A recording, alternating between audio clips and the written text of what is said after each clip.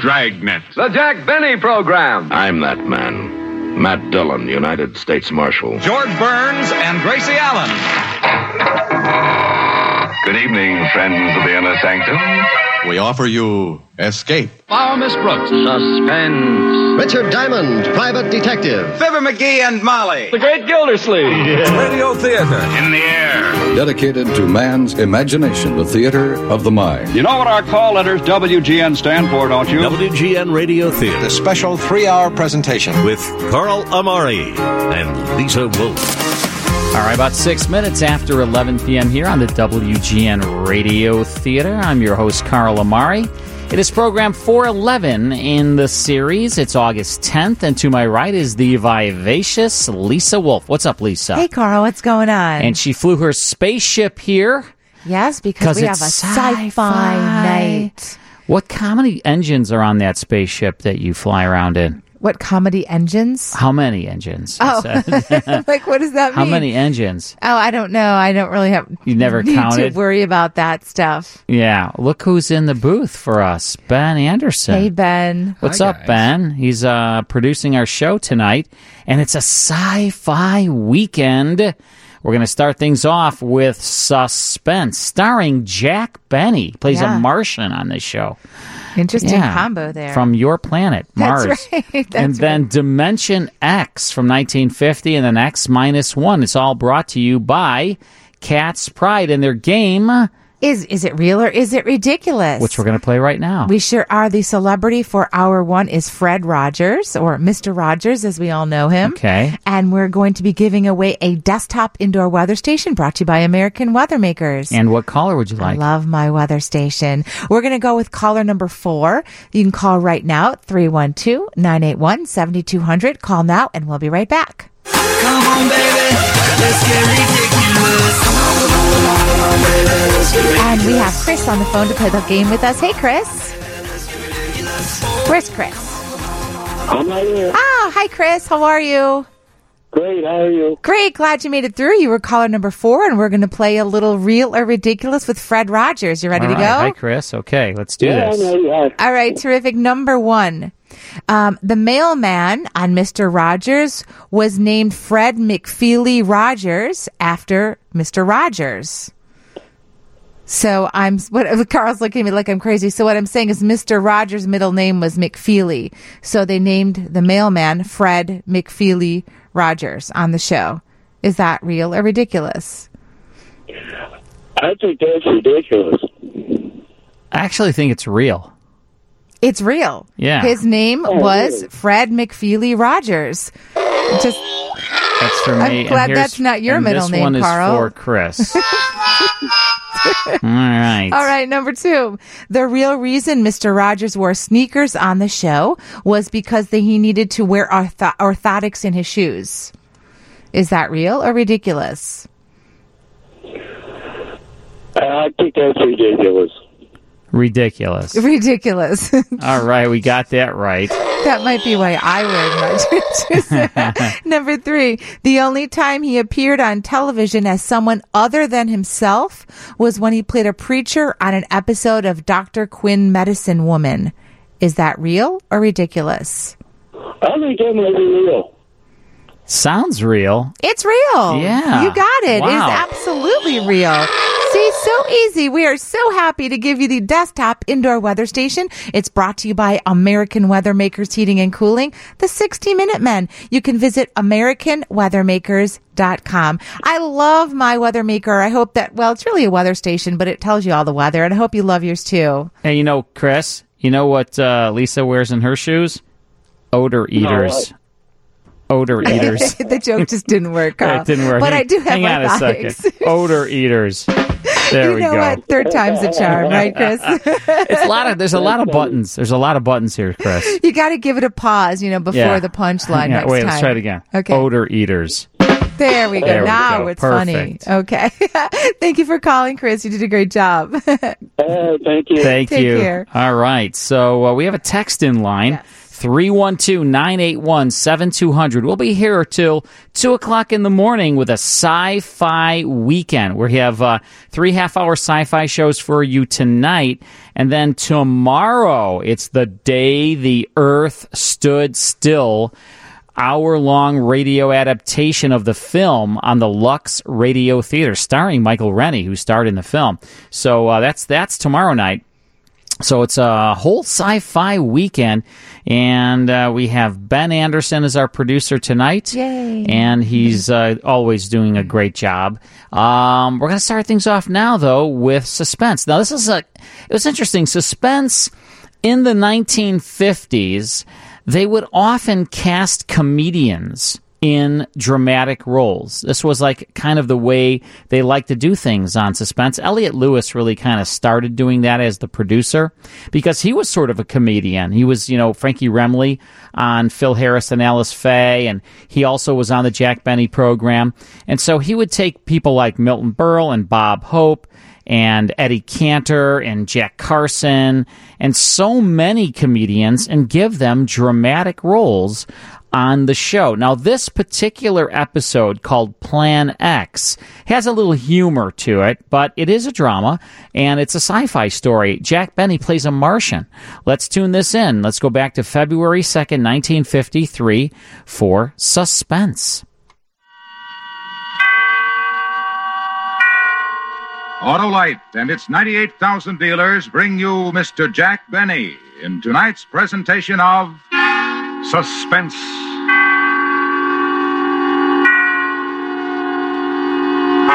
Tonight, Autolite, following a popular trend, anticipates the strange disappearance of experimental rocket ship Y-272B. The time, the year 2053. The place, the planet Mars.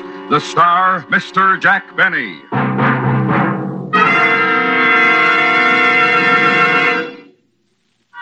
And now, Autolite presents transcribed Plan X, starring Mr. Jack Benny, hoping once again to keep you in suspense.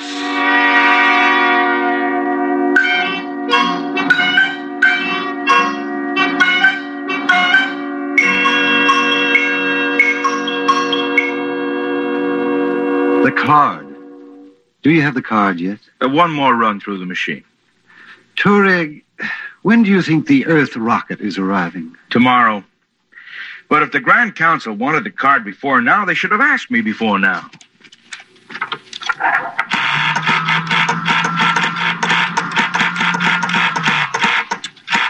Is that it?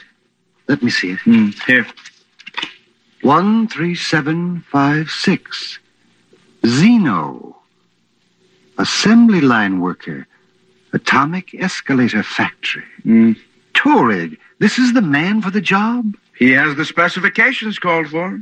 An assembly line worker. Why, it's incredible. Incredible.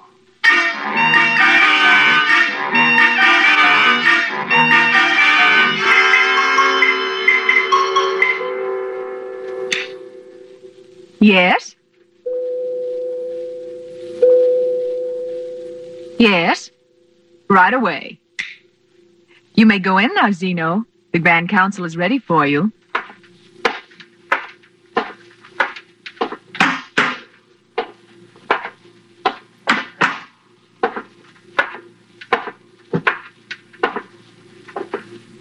One 13756 called Zeno. Come forward. Yes, sir. Zeno, the Grand Council of Mars has a mission for you to perform. Me? A mission? You have been selected because of the qualities shown on your work and identity card, Form 42-A. Set habit patterns, attention to detail, no strong emotional or biological drives, and complete suppression of imagination. Well, I always pride myself. Do not speak unless questioned, Zeno. The Grand Council has other important matters of state. Of course, of course. You have heard the telephone broadcast that an armed rocket from the planet Earth is approaching Mars. Oh, I did hear something about it, yes. Their course has been plotted as bringing them to a landing on the plain outside the city at 10:14 tomorrow morning. 10:14? You know, I wouldn't mind seeing that. You will see it, Citizen Zeno. Me? You. Well, I'd certainly like to, but I'm due in the atomic escalator factory at 8. I'm on stair treads, you know. And we've arranged a leave from your job. Leave? Well, I'm not arguing with the Grand Council, but I've got a pretty important job there, and... 13756, you've been selected to meet and deal with the Earth rocket. Me? You will put Plan X into operation. Plan X? Citizen Zeno, every Martian for the last 50 years has been thoroughly grounded in Plan X, if and when a rocket should come from the Earth. Oh, Plan X. Oh, you see, I thought you said Plan X, of course. Then you understand and accept the responsibility. Oh, anything to help out. Those assisting you on the mission will be in contact with you. Good. Have the other council members any questions? No, I don't believe so. 13756, called Zeno.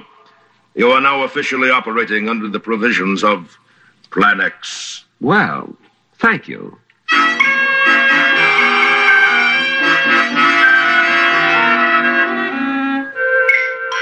I took the aerial transmission belt directly home. Let them get along without me at the escalator factory if they could. Besides, it was almost quitting time. I went to bed early that night. Tomorrow was going to be a big day. Plan X. Out of the whole population of Mars, I was picked to carry out Plan X. Oh, I'll admit I had my criticisms of the Grand Council in the past, but this restored my confidence in them. Yes, sir. They couldn't have picked a better Martian.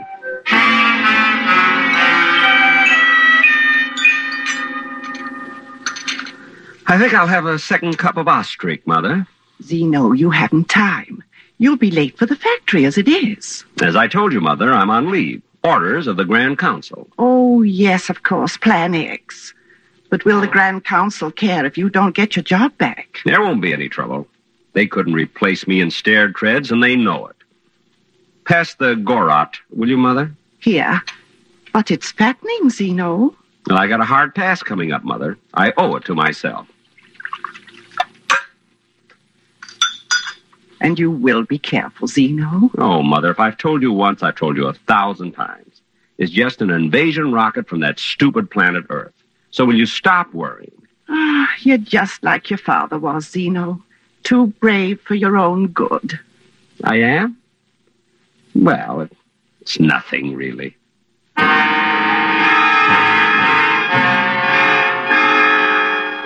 I took my time going over to the field where the Earth rocket was to land. I got there at 10, with not another soul around. Another few minutes, and I had my pocket radar screen working. Yep, the rocket was coming in, right on time. Then I could hear it out in space, and soon after that I could see it, bearing our first visitors from Earth. Gee, I was thinking they must be a brave crew. I almost felt sorry for them.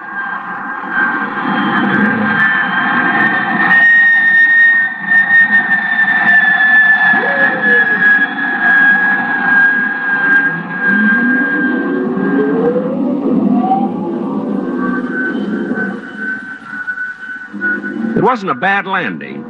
Not the greatest, but not bad. After another 10 minutes, a port in the side of the rocket started to swing open, and I walked over. If I do say it myself, I made quite an impression. Commander, look! Great Scott, what is it? Commander, I think we've met our first Martian. All right, keep back, everybody. Dr. Fielding and I will deal with it. Him, whatever it is. Hand me the Martian kit, Parker. All ready, sir? Come on, Fielding. We'll be ready for anything. Right, Commander. Incredible, absolutely incredible. I'll try to talk to him. We Earth people, we friends, we come from out there.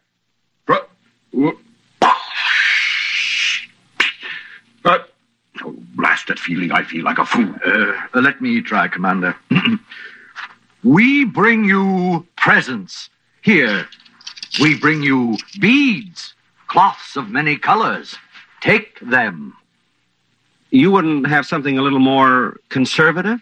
Fielding. He speaks Esperanto. Incredible, incredible.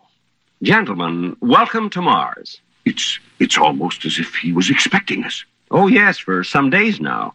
Ever since you left Earth, as a matter of fact. You hear that, Fielding? Commander, we may very well be in the presence of a superior race. Well, thank you. You say you expected us? Everyone expected us? Oh, certainly. But you're here alone. Yes. Well, unfortunately, all other adult Martians are, shall we say, unavailable. For how long? Not wishing to pry, but how long are you staying? Well, they've taken to the hills, have they? No need to be afraid of us. No need at all. There's no one in your city over there? Mainly unavailable. But I'll be glad to show you around. Martian hospitality, you know. Amazing. Can we go right away, Commander? I'll get Connie. You can call her, Fielding, but we don't want to blunder into a trap. All right, men. All in. Parker, take 3 men and stay here for rocket guard. Yes, sir. Ready, Fielding? All set, Commander. Connie, I want you to meet our first Martian. Dr. Fielding, I don't believe it. Miss Morrison, this is, 13756, called Zeno. Miss Morrison, this is Zeno. How do you do? Well, how do you do? Incredible. But he's almost handsome in a strange way. And he speaks our language. Maybe a trick of some kind. Expedition Force, on to... It's a little difficult to pronounce. On to the city!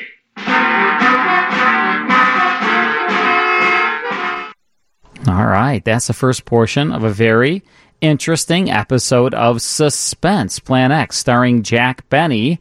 And a lot of other great actors in this. William Conrad, Larry Thor, Howard McNear, Jack Crucian, John McIntyre, Joseph Kearns. They really pulled out all of the stops to make sure this was a great episode because you had Jack Benny starring as a Martian on Suspense. More of this episode in just a few minutes. Back to WGN Radio Theater with Earl Amari and Lisa Wolf. Thanks, David. It is 11:35 here on a Saturday night. We'll be here till 2 o'clock in the morning, and we're here every Saturday and Sunday beginning at 11 p.m., and we play all your favorite classic radio shows. The Shadow. Remember The Shadow, Lisa? I do. Shadow Knows. We play Jack Benny, Boston Blackie, Suspense, The Great Gildersleeve, Leroy, Life of Riley. Oh, my gosh. My Favorite Husband, which is your favorite show. Yours truly, Johnny Dollar. X-1, Gunsmoke. Have all the Gun good Will stuff. Travel. And You Bet Your Life. Yeah. All your favorite classic radio shows. And we have them every single weekend right here on AM 720 WGN. We broadcast them just about across the country. This station reaches all the way to... Timbuktu. Timbuktu. What did you call it? I almost said Timbuktu. You did say that. I think I was thinking of Jim Back. The weird thing is, when you say all the way to, I said Timbuktu the same time you said Tim. No, you said Timbuktu, but you meant the same thing. Does that mean we're starting to think alike? Oh, gosh. That's scary, right, Roger? For you, it's scary. Oh, I know. For me, it's good. I know. All right, well, we're listening to a terrific episode of Suspense, Plan X, good sci-fi show, Jack Benny starring. Here's the conclusion. We march into the city, which, of course, appeared quite deserted.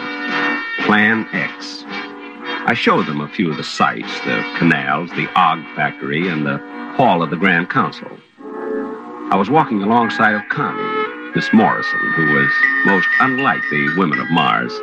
I caught myself showing off, riding the aerial transmission belt with one hand.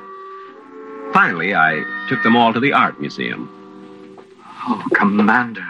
This place, this civilization, it's fantastic, fantastic. Look at this sculpture, Dr. Fielding. The line, the detail. I've never seen anything so beautiful. It's nothing, really. Zeno, you don't mean that you... Well, no. You see, I work at an atomic escalator factory. I'm in stair treads. Everybody, over here. Look at this. Oh, what is it? Wait, isn't that what... Zeno, is this what I think it is? I'll have to read the nameplate. Oh, yes, a flying saucer. From 1952, your calendar. 100 years old. 1952, the year of the flying saucers. Then they did come from Mars. Oh, yes. But none of them ever landed on Earth. Why? It just didn't seem worthwhile. Nothing personal, of course. I just can't get over this planet. It's so different from anything we imagined. Now, here's something you might be interested in. Right over here. What? Looks like a weapon of some kind. Oh, yes. Yeah, you see, it's a paralyzer ray. It's 300 years old. But why do you have it in a museum? You don't mean that weapons like this are 300 years obsolete? Well, you might say that, yes. You see, no adult Martian has carried a weapon for hundreds of years. Well, why not? Why should we? But to defend yourself. Well, we just have no aggressive impulses, that's all. Well, if someone struck you, wouldn't you strike back? I couldn't. But it doesn't matter. No one could strike me. No Martian, that is. Yes. We've never had any trouble. Zeno, you're in the diplomatic service? The escalator game. Yet you were delegated to meet us. Yes, by the Grand Council. You see, we stopped having diplomats handle our important missions years ago. Again, nothing personal, of course. I see. But you are empowered to deal with us. Deal with you? I certainly am. Good. Now, it seems logical to me that we should work out a mutual defense pact. Not right now, of course. Mr. Zeno! Mr. Zeno! Who's that? It looks like children. We have to see him, Mr. Zeno. Just some little friends of mine. Oh, they're darling. What's the problem, Ormy? We're building something, and we're all out of uranium. We need some right away, and... Zeno, does he mean real uranium? Oh, of course, Dr. Fielding. Oh, it won't hurt them a bit. We have to have it right away, Mr. Zeno. We just have to have it. This city was deserted. Where did these children come from? Oh, you know how it is with kids when they get to playing. You'll get the uranium for us, won't you, Mr. Zeno? Will you? Fascinating. What are they playing, Zeno? Yes. What's the game? I don't think you've heard of it, Commander. It's called Plan X.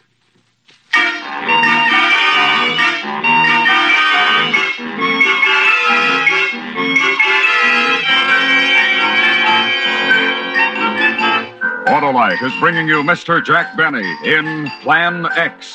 Tonight's presentation in radio's outstanding theater of thrills, Suspense.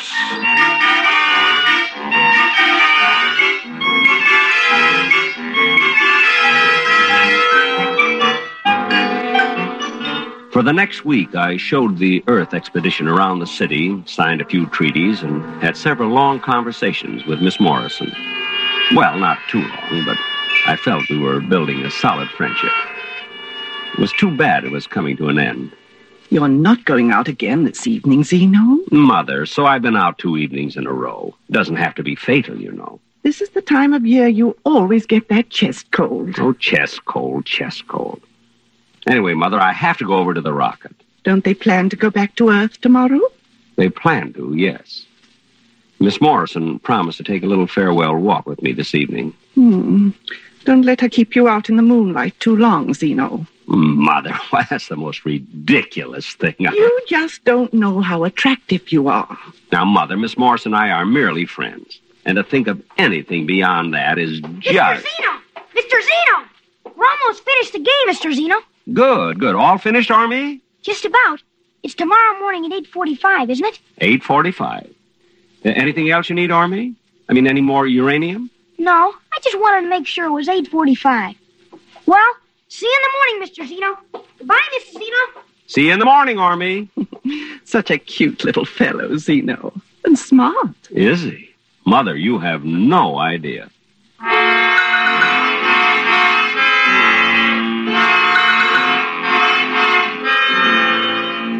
The Earth expedition was camped beside their rocket, getting ready for takeoff the next day. Connie, Miss Morrison, waved when she saw me coming. I waved back, and then she smiled at me, and I smiled back. It was a beautiful evening. We walked out over the plain, Connie and I, and then we sat down quite close. Connie lit a cigarette, and I opened up a package of Gurkhag. Zeno? Yes, Connie. Miss Morrison. Connie. How is it you're not married, Zeno? Don't Martians believe in it? Oh, definitely. But there's Mother and... And what? Connie, you don't find me a little bit strange? You mean because you're a Martian? Not exactly. You see, even to Martian girls, I'm a little bit strange. I find you very attractive, Zeno. Really? You're from a superior race. Well... The commander may not see it, but Dr. Fielding does, and I do. Your civilization, your culture, and you.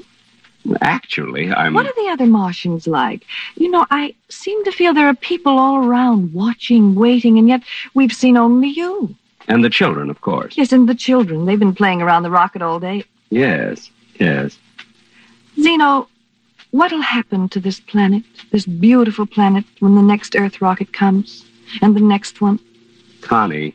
I'd almost like to stay here. Or I wish we'd never come. None of us. Connie, there's something I... What, Zeno? What is it? It's just that it's getting cold. Maybe we better go back.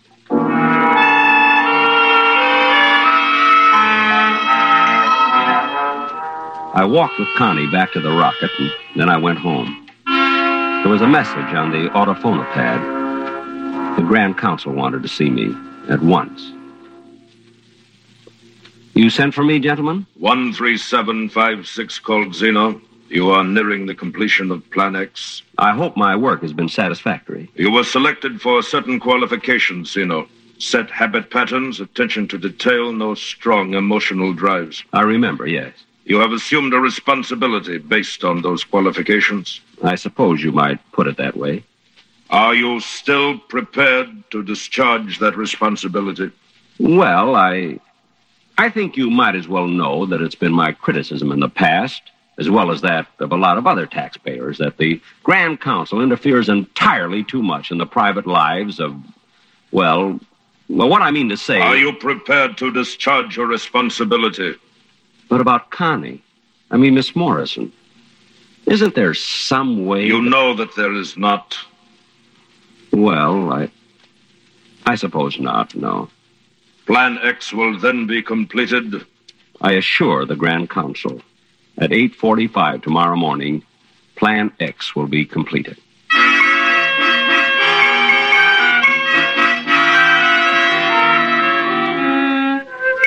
I didn't sleep well that night.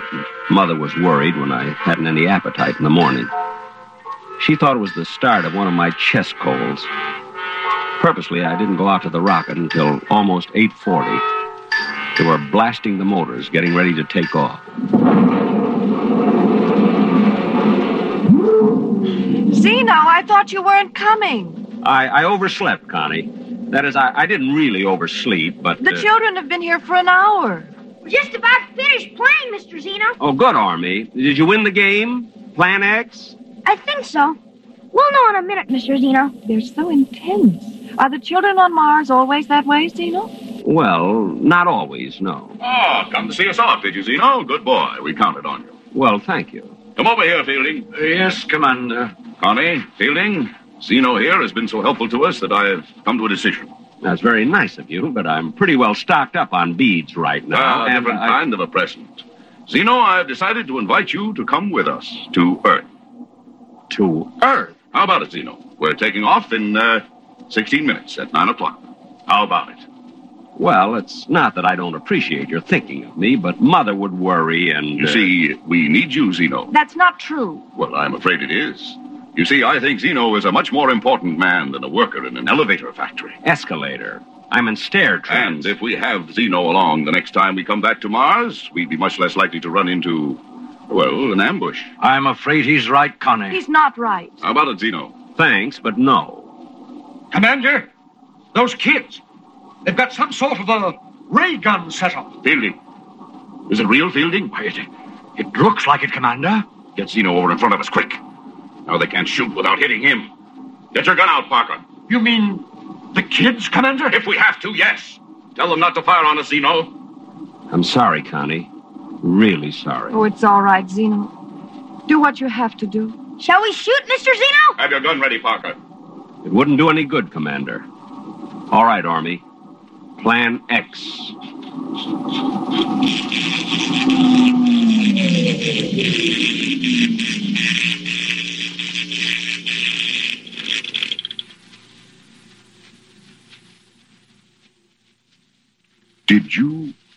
Did you fire, Parker?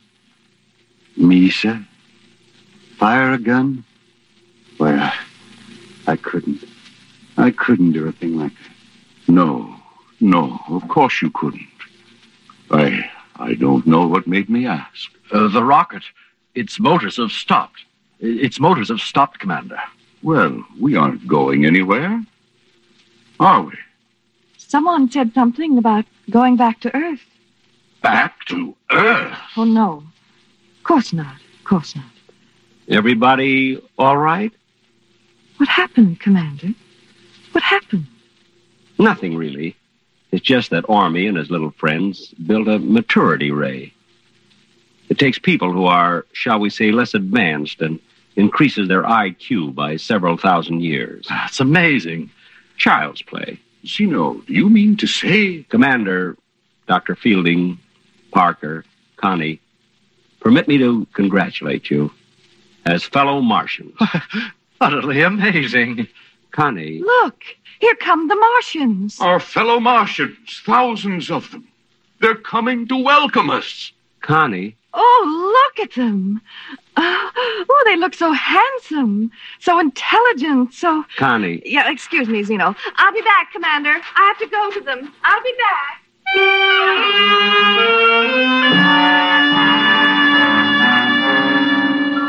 Well, she did like me for a while. Before Plan X. But she did like me. Even just for a while. That's something, isn't it?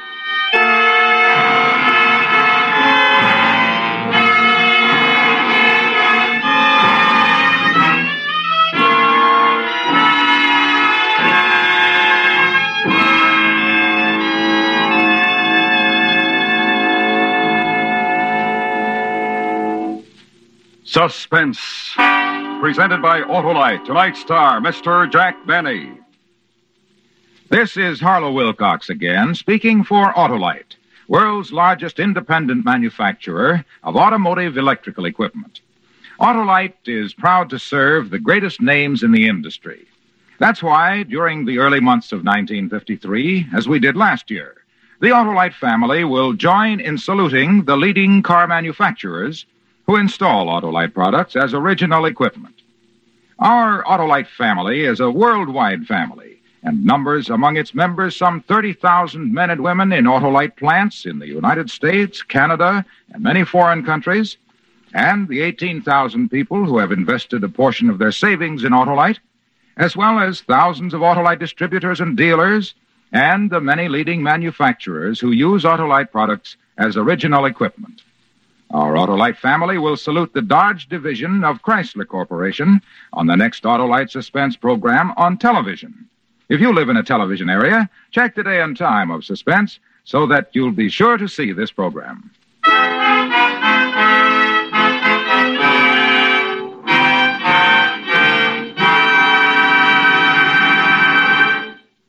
Next week, the dramatic report of a man's desperate race for freedom. A true story with names and places changed in order to protect the lives of the principals. The story is called The Man Who Cried Wolf. Our star, Mr. Jeff Chandler. That's next week on Suspense.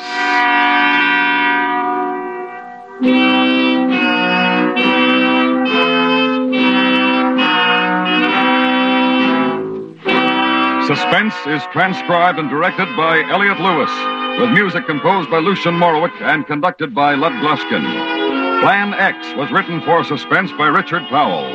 Featured in tonight's cast were Mary Jane Croft, Norma Varden, John McIntyre, Truda Marson, Howard McNear, William Conrad, Jack Crucian, Joseph Kearns, and Stuffy Singer. The Jack Benny Show may be heard every Sunday on the CBS Radio Network. And remember next week, Mr. Jeff Chandler in The Man Who Cried Wolf.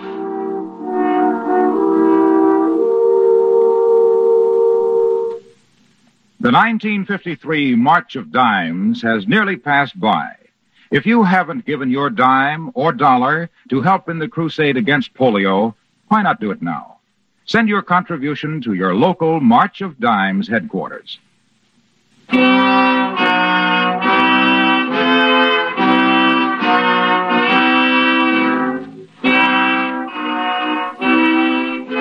is the CBS Radio Network.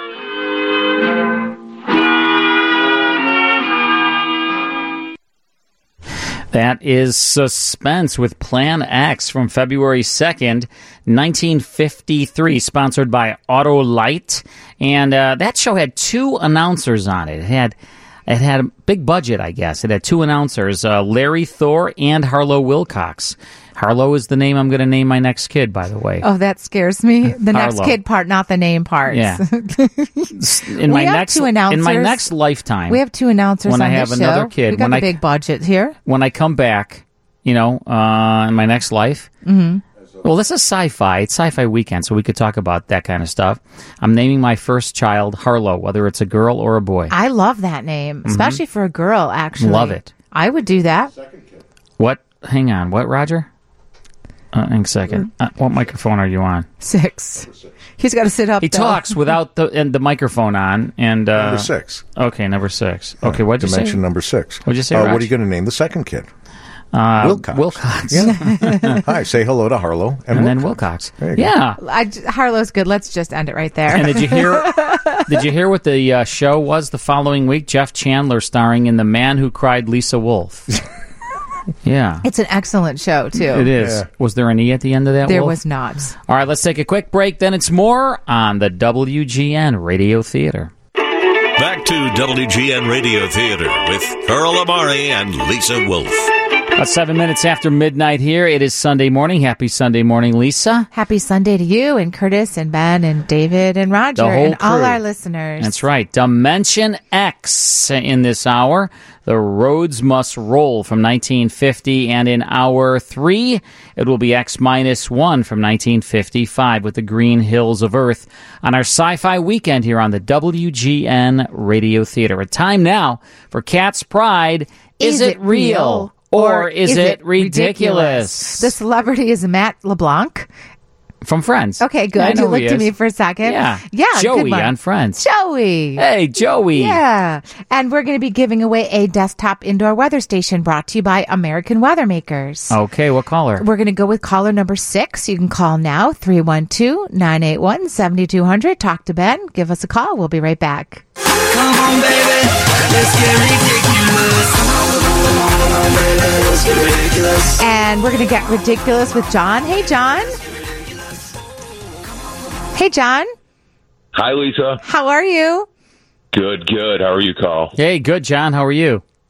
Great. All right. Good. Well, we're going to do a little Matt LeBlanc. And John has a deeper voice than me. I recognize you just because I know that John, voice. You could come here and do the show if you want with Lisa for tomorrow. Tomorrow or tonight. Totally down. I figured you'd be down for that. I'll give you a hard time. It's fun. It's fun. She's fun to do the show with. Now and then. Yeah. Once in a while.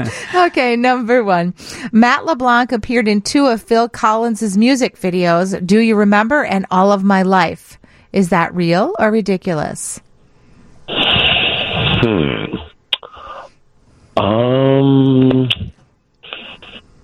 going to say ridiculous. Ridiculous. All right, okay. John, I haven't missed one yet tonight. Oh, well, let's see what we can do. Mm-hmm. Number 2. Of the 6 Friends castmates, he is the only one who's never hosted Saturday Night Live. Real or ridiculous? That's a tough one. I know. I'm going to say real. I'm going to go with ridiculous. John, you're right. It's real. Oh, man. You know what? Here As you soon go, John. as Carl mentions that he's gotten them all right, that's when he misses when you got a little cocky over there. Here's my theme song. Number 3.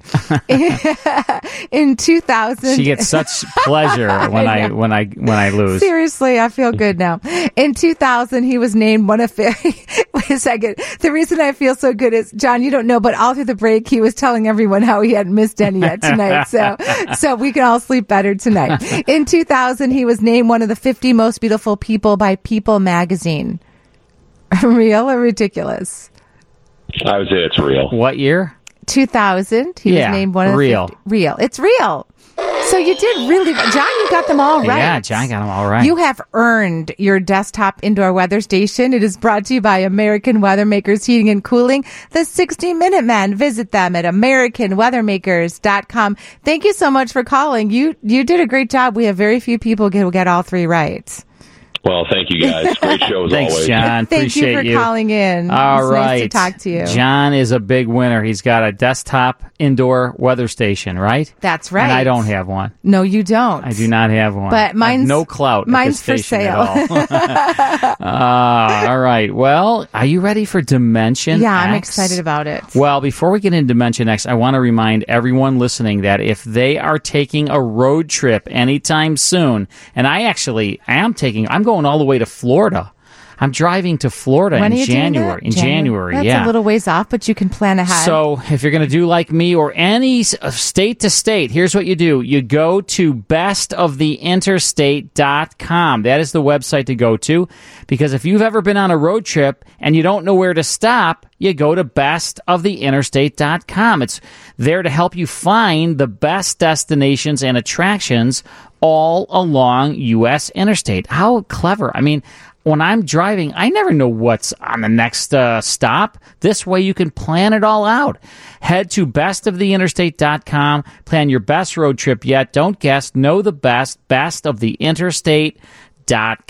All right, you ready for Dimension X? Yes. This was a very, very good series. It was an adult science fiction series. Came to radio in 1950, and it took all of the top sci-fi writers, all their stories, and adapted them for radio, including Ray Bradbury and Isaac Asimov, Frederick Brown, Robert Heinlein, and later it evolved into X-1. They made a name change, and we're going to have an X-1 broadcast a little later. But right now, it's time for The Roads Must Roll. The host is Norman Rose. He was the voice of Juan Valdez on the coffee commercials. Columbia Coffee Growers. So you're going to recognize his voice. He's the host of this. Let's go back to September 1st, 1950. Here is part one now of Dimension X. Adventures in time and space, transcribed in future tense.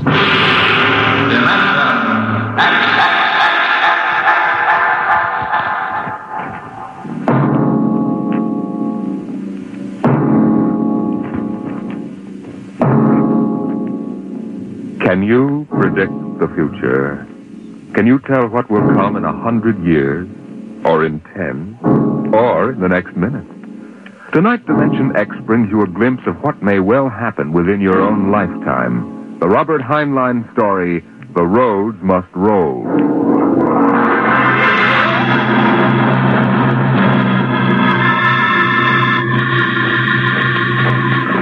Here's a run, watch them run. Oh, our job is never done, for our roadways go rolling along. While you ride, we are watching down inside, so your roadways keep rolling along. Oh, it's high, high heat, the roadmen are we. Check off the sectors loud and strong. 1, 2. Anywhere you go, you are bound to know that your roadways keep rolling along. Keep them rolling! That your roadways keep rolling along. It was in the middle 1950s that the automotive age began to die.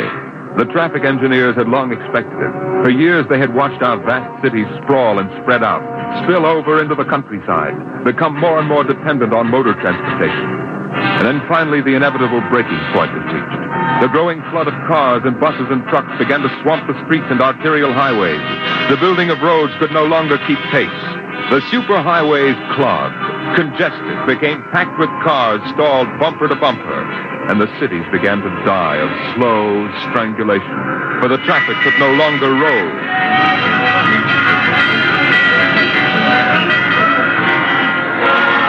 And then the engineers took over. They banned the automobiles, tore up the superhighways, and in their place they built the rolling roads. Mechanized roads that moved like huge conveyor belts, whirling along on their giant rotors at speeds ranging from 5 to 100 miles an hour, carrying the freight, the food, and the people from city to city and coast to coast. An engineering miracle had changed the face of a nation. The automobiles and railroads vanished. The rolling roads had taken over all transportation, and no one worried over the fact that if the roads should ever stop, our whole economic life would stop. For the machinery had never failed yet. The machinery that rolled the roads was perfect. But people forgot that machinery depends on men, the men who run it. Who makes the roads roll? That's right. The engineers.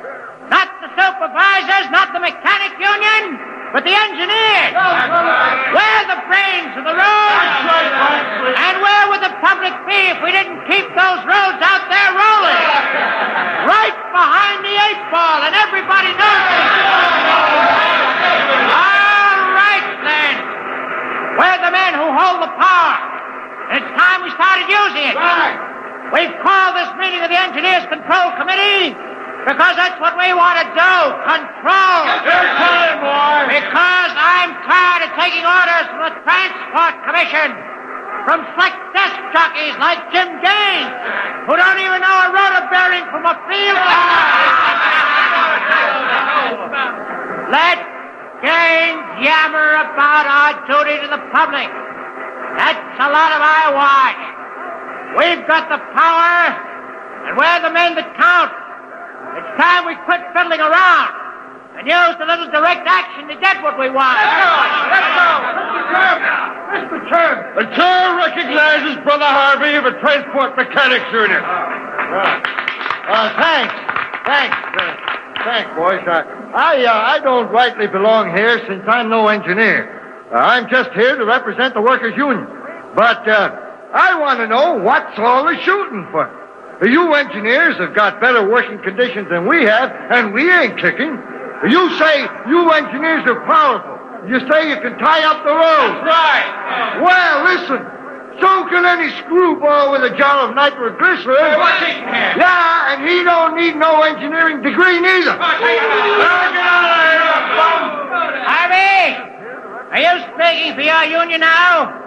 Or are you here as a stooge for the Transport Commission? Listen, I helped found my union, and I led the strike in 75 for decent working conditions. Where were you engineers then, huh? With the thing. Harvey, remember you're only a guest at this meeting. Go on, Van. Now listen, men. I'm one of the old engineers on the roads. You all are. Worked up the hardwood.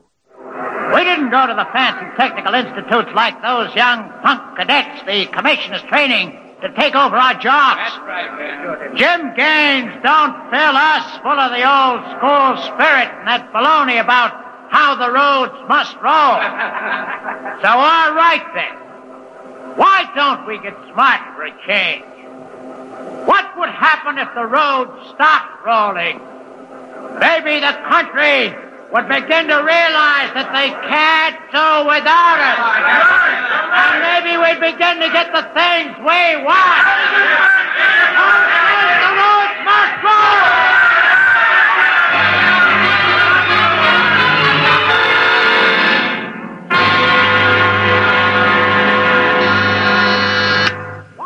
Yes? Your wife is calling, Mr. Gaines. All right, put her on. Jim, I want you to stop off on your way home and... I'm sorry, darling, I can't make it. Oh, but you promised. Yes, I know, but Washington called in. They're sending Evans, the Australian Minister of Transport, through my sector today. I've got to show him through personally. Well, can't somebody else? Well, I'm chief supervisor. It wouldn't be courteous. Darling, courtesy begins at home. I've planned this dinner for weeks. Honey, the roads must roll. Jim, if you quote that nauseating slogan at me again, I'll divorce you. Well, I can't help it, darling. I tell you, I'll meet you at Stockton at 9. We'll take in a show. Kiss Alan goodnight for me. Well, all right, dear. Goodbye. Bye, darling. Mr. Evans is here. Send him in. Go right in, sir. Well, good evening, Mr. Evans. I'm Gaines, chief engineer. How do you do, Mr. Gaines? Won't you sit down? Thank you. They told me at the embassy you'd be the man to see. Oh? I want to know how the roads work. I think we can handle that. I'm not a technical man, Mr. Gaines. My field is sociology. Suppose you tell me about the roads as if I were entirely ignorant. Well, fine. Well, it's nearly dinner time. Suppose we run up to Stockton sector for dinner. Right. Take us about an hour on the roads, and you can see them working. Excellent. If you'll excuse me for a minute. Hi, Chief. What can I do for you? Oh, Dave, you're on the evening watch, huh? Where's Van Cleek? Oh, going to some meeting. I'm going up to Stockton for dinner. Anything to report? No, sir. The roads are rolling. Okay, keep them rolling. All right, Mr. Evans, let's go.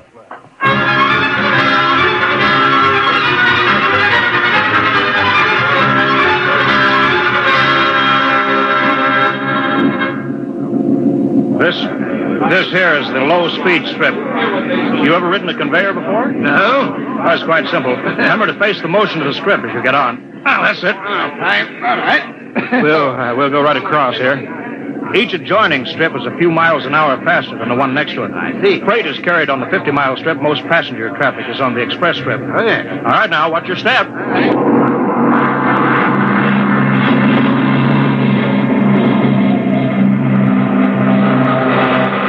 Here we are, maximum speed. 100 miles an hour. Amazing. This strip makes a round trip San Diego to Reno in 12 hours. Oh, here's the restaurant. Ready to eat? But is this a restaurant? There's a sign, Jake's Steakhouse, fastest meal on the road. Is it really a proper restaurant? Yeah, well, the best. Hooked right into the moving strip, of course. Shall we go in? Hello there, Mr. Gaines. We don't see much of you out on the road. Well, busy in the office, Jake. Two, right this way. Thank you. Here they are. Now, what'll it be? Well, you order, Jake. Well, how about a steak? 2 inches thick from a steer that died happy. Oh, that's nice. Plug me in the intercom, will you, Jake? Sure, there's a talk box right next to it. Blank tool, Ryan! If you'll excuse me, Mr. Evans. Davidson on watch. This is the chief, Davidson. I'm at Jake's Steakhouse. You can reach me at 10L66. 10L66, right. There now. They can get a hold of me in an emergency now. Mr. Gaines, what kind of an emergency could there be? Well, 2 principally. Power failure on the rotors would bring the road to a standstill. If that happened during rush hour, we'd have to evacuate millions of people. Well, as many as that? Oh, yes, easily. There are 12 million people dependent on this section of road. Gaines here. Hello, Chief. Davidson. I just got the hourly reports in. Proceed. Cadet engineer Gunther, while on watch, was found playing cards with C.J. Ross, technician on duty. Any damage? One rotor running hot, but still synchronized. It was jacked down and replaced. All right. Have the paymaster give Ross his time. Turn him over to civil authorities. Place Cadet Gunther under arrest. Bring him to Road Town Central. Yes, sir. All right. Keep him rolling. As I was saying, Evans, there are 2 possibilities of danger. Can you visualize what would happen if the strip under us would break? I hadn't thought of that. You don't realize you're traveling at 100 miles an hour. Well, it can't break, not now. The strip has a safety factor of over 12 to 1. This is good soup, Jake. Thank you, Mr. Gaines. But you know, Evans, a break did happen once in the early days. That was on the Philadelphia-Jersey City Road. Dear me, no. That's right. The strip wasn't much more than a conveyor belt then. You know, it buckled for miles, crushing passengers against the roof. Yeah. Forward section in front of the brake spilled them down under into the rotors and the rollers. Was it very bad? Over 3,000 people were killed in that break. But, Evans, the roads had to go on. You know, the entire economic system hangs on the roads. They stopped now, the country would starve.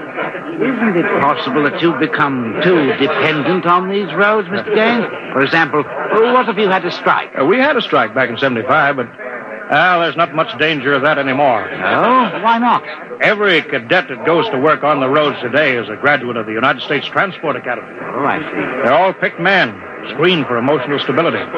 They're trained to give us the same kind of loyalty that Annapolis and West Point developed in their men. You're a graduate, I suppose, Mr. Gaines? No, I was too old for that. The academy wasn't set up till after the strike in 75. But it won't be long now, maybe 5 or 10 years, Evans, before the oldest engineer on the roads is a man who's been through that academy. Yeah, Gaines, sir. Davidson, Chief, there's trouble in Sacramento, Sector.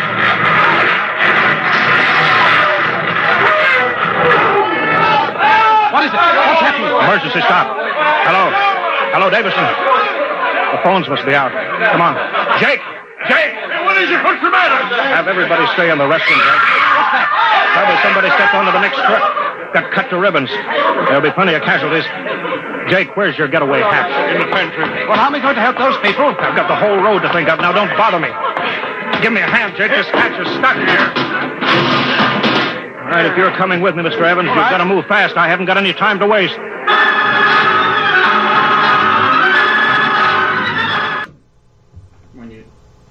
When you don't have any time to waste, there's music like that, really exciting music. Really fast music. Fast-paced music Tempest there. Fugit. Yeah, it's exactly what it is. Wow. That's Dimension X, the first portion from September 1st, 1950, The Roads Must Roll. The host is Norman Rose on there, and we'll get back to it in a minute. I want to remind all of our listeners that we have a website for this show, WGNRadiotheater.com, and at that website there's about 4 billion pictures of Lisa. Well, I'm the only one around here that takes any photos, so I just keep taking them. She just takes. She's here all the time, right, Ben? That's all she does. She's like, "Hey, let's take a picture. Hey, let's do a video. Yeah, hey, but it's 1 million because she deletes like half of them because they're not good enough. Right? Yeah, yeah. We take sense. 2 billion and then 1 million make the cut. What did we do tonight? How many photos did we take? A lot. A lot of photos. Could you correct him? We took one photo. 5 photos. What are you talking about? We took Curtis one. is even saying 5 photos. You took one photo. She's always like, let's take a picture. Hey.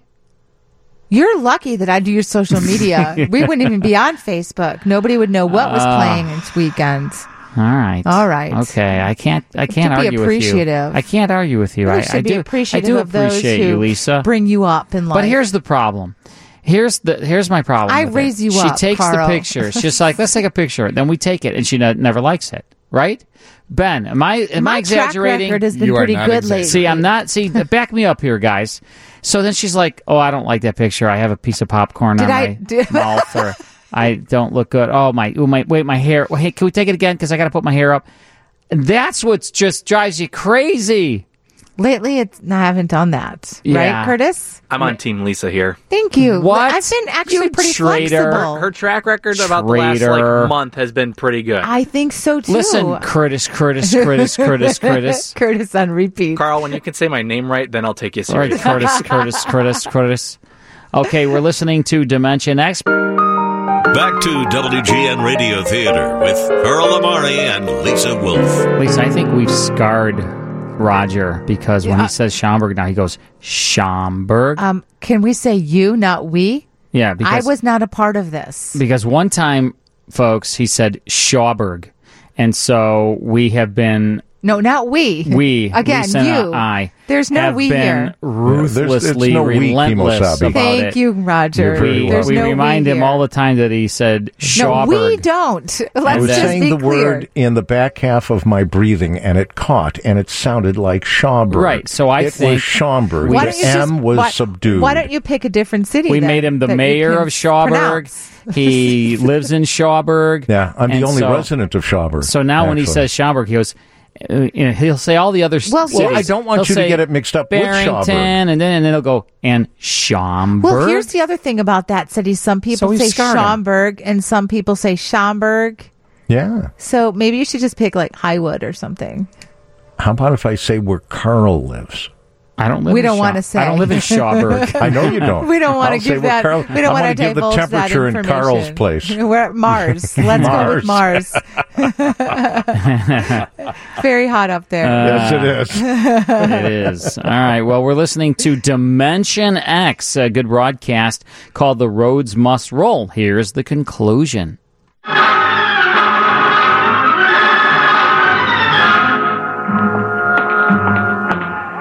Where are we now? Freeway on top of the inner road ceiling, though. That's the outer shell over us there. Are we going outside? No, there'll be an access down manhole over here. They're spaced every 100 feet. It's there by the green light. All right, this will get us down on the northbound road. Careful now, it's dark. All right. Stand away from that door, Evan.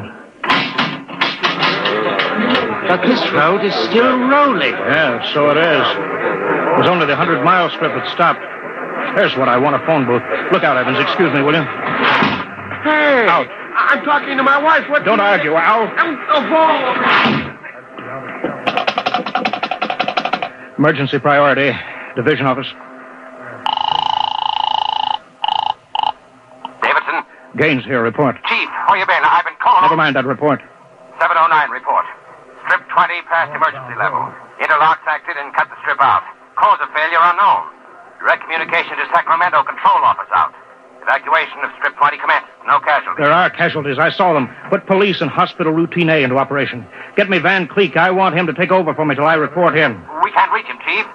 Shall I cut out the rest of the road? No, keep those other strips rolling or we'll have a traffic jam the devil himself couldn't untangle. There are 5 million passengers on that road now. Notify the governor that I've assumed emergency authority. Arm all cadets available and await orders. Shall I recall technicians off watch? No, this isn't an engineering failure, man. That whole sector went out simultaneously. Somebody cut those rotors by hand. Now, I want all available senior class cadets to report to Stockton Subsector Office 10 with pistols and tear gas. Yes, sir. Oh, the governor wants to talk to you. He called in. Refer him to somebody else. I'm busy. I'll get back to you. I'm going down under.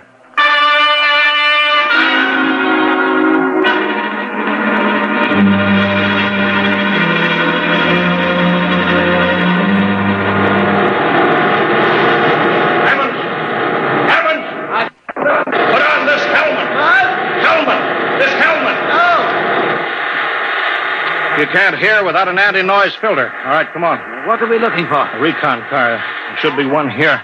Are those the rotors? Yeah, the big ones are rotors. They drive the road. The little ones are rollers. They give continuous support. I see. Oh, there's a watch gang now, jacking down a rotor. Can they hear us? No, the noise filter works on a 4-foot radius. I'll flash them. He sees the light. That's Wilson reporting, sir. I want your recon car, emergency. Yes, sir. Right over here, sir. Come on, Evans. All right, now, get in. Well, it's so small. Oh, you fit. All right. All right, now, hang on. She accelerates like a rocket.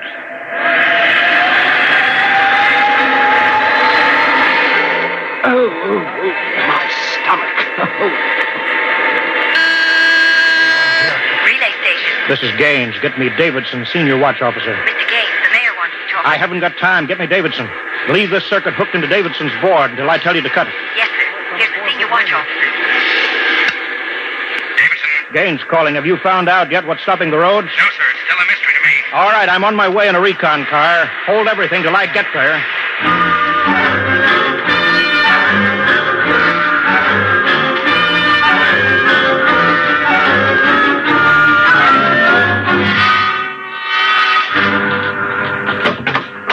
Cadet Edmonds reporting, sir. 3 platoons of cadet engineers standing by with tumblebug motorcycles. Are they armed? Pistols and tear gas is ordered. All right, good. Assistant Supervisor Van Cleek is calling you on Circuit 9. Well, it's about time. Cut me in. Yes, sir. Hello, Van. Where are you? Sacramento office. Now listen. Sacramento. That's good. Report. In a pig's eye. What? I'm not your deputy anymore, Gaines. Van, what are you talking about? Don't interrupt me and you'll find out. It's true, Gaines. I've been picked as director of the Engineers Control Committee. We're taking over. Have you gone off your rotor? You can't start Strip 20 until I'm ready to let you. Van! I can stop the whole road if I have to. Van Cleek, I'll call in the Army. How'll you get him here if the roads aren't rolling, eh? Listen, Gaines. Whoever controls the roads controls the country. And right now, that happens to be me. Sign off, Gaines. I've got to call the White House. You behave yourself. You won't get hurt. I don't believe it, sir. He's got us, Edmonds. If we go in and blast him out, he may wreck the road.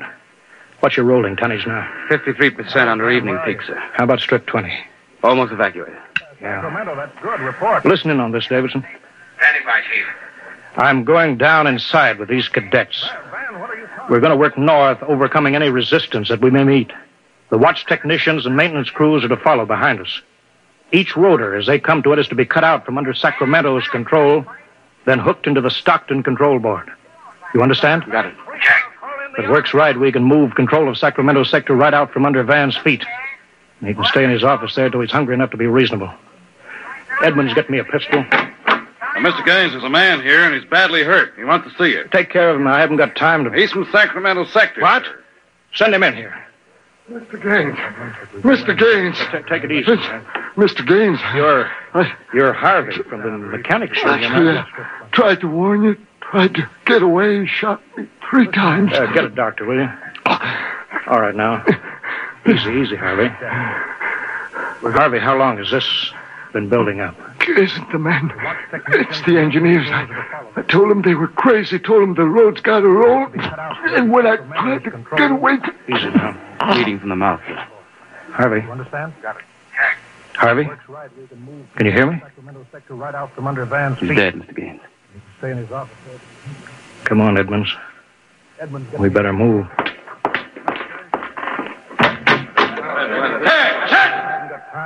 All right, you men. You saw Harvey brought in. How many of you want a chance to kill the louse that did it? All right, men. Anybody who hasn't got his mind on his job will be in the way. Now, here's the order. We move north, mounted on tumblebugs. We're going to try to regain control, rotor by rotor, before Sacramento sector knows what we're moving. Now, we've got to capture any watch personnel we run on before they can get word back, you understand? Men, surprise is vital. Use tear gas when possible. Shoot only when necessary. Harvey. But get them before they can reach your phone jack. Can you hear me? Any questions? No? Then move out.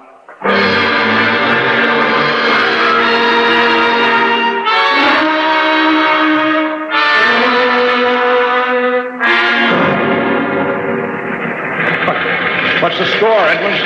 33 prisoners so far. No one killed. For years since I rode one of these tumblebugs, forgotten how to steer it. There's a man ahead. There at the rotor base. Yeah, he's got a phone jacked in. Hurry. He gets word back. We're sunk. I don't think he's seen us. I'll dismount. Yes. All right. Halt! Pull out fire! Quick, he sees us. Come here, you. Look out, he's got a gun. I got him, sir. I got him. Grab his gun. Yeah, he had an intercom jacked in, all right. He's got through to Sacramento office. It's going to be tough. I don't know, sir. Maybe we can get the call through. Listen. The road. Take off your noise filter. There. It's the road. The road is stopping. Halt your men. Halt. Hold up there. Hold up. Edmonds, there's a recon car coming up. Relay station call for Mr. Gaines from the recon speaker. Give it to me. Here you are, sir. Gaines here. Davidson here, Chief. Van Cleek's calling you. Who stopped the road? He did. Oh, he did he? All right, cut Van Cleek into me. You thought I was falling, eh, Gaines? What do you think now? All right, Van. The road is stopped. You've won this trick. Then why don't you get smart and give up? You can't win. You forgot something, Van. You can't lick the whole country. Yeah? Gaines, I've got a switch button in my hand. If I'll push it, it'll blow 300 yards straight across the roads. And then for good measure, I'll take an axe and wreck the control station before I leave. That's pretty drastic, Van. Yeah? If I blow this charge in the middle of Sacramento sector, it'll get an awful lot of people. There are plenty of shopkeepers still on Strip 20. That row of apartment houses next to the road will go. Now, look, Van, you don't want to blow the road, neither do I. Suppose, Van, I come up to your headquarters and we talk this over. 2 reasonable men ought to be able to make a settlement. Is there some kind of a trick? I'll come alone, unarmed. My men will stay here. All right. All right, Gaines. All right, Van. But one wrong move and I blow the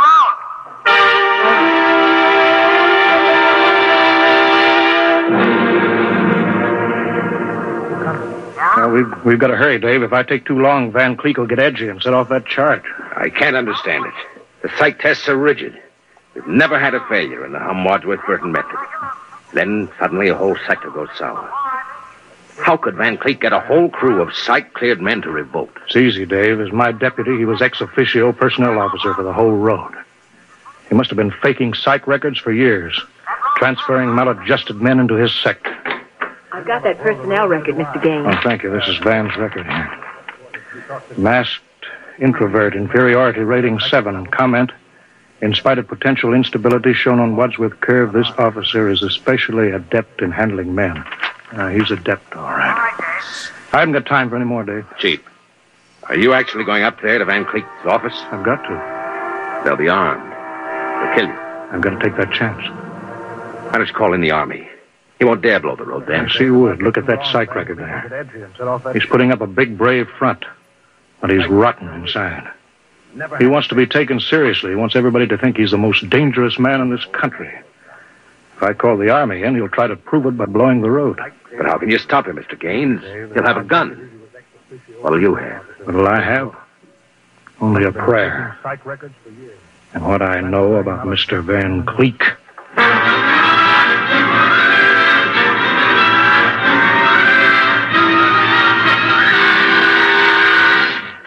All right, Gaines. Director Van Cleek will see you now. Gaines, I want you to sign this now.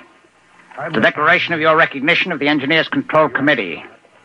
You've got 1 minute to sign it, Gaines, or I'll push this button and blow up the whole sector. You better sign, Gaines. You need this gorilla with the gun, Van? Why, Can't you handle one unarmed man alone? All right, Harry, out. Out. He wants everybody to think he's the most Yeah. Okay. Again, we'll try to prove it by blowing the road. All right. Now sign.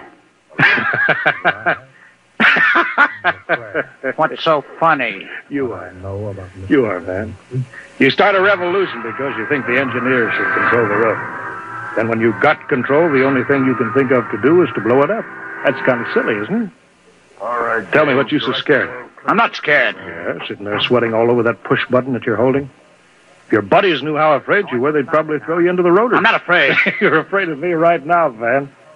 You're afraid I'll have you on the carpet. Got 1 minute time. You're afraid the cadets won't salute you. You're afraid that they're laughing at you behind your back. No, I'm not. You keep quiet now. I've got a gun Yeah, here. you're afraid of using the wrong fork at dinner. You're afraid people are looking at you, Van, laughing at you. I am not. You dirty, stuck-up snob. Just because you went to a high-hat school, you think you're better than everybody, huh?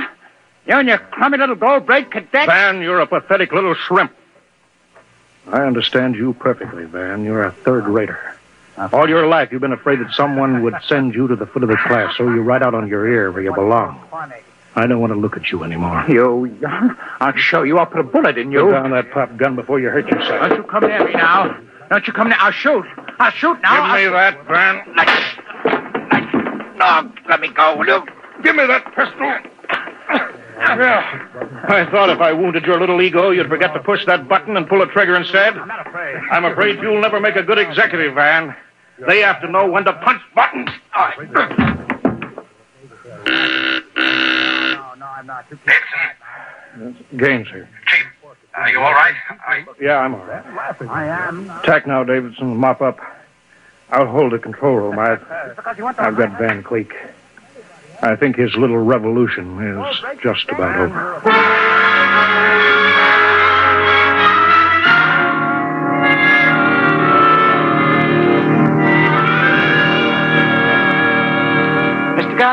Mr. Gaines. Oh, Mr. Evans, I forgot about you. I've been waiting at the sector office. Yes? Is everything under control? Yes, all's rolling.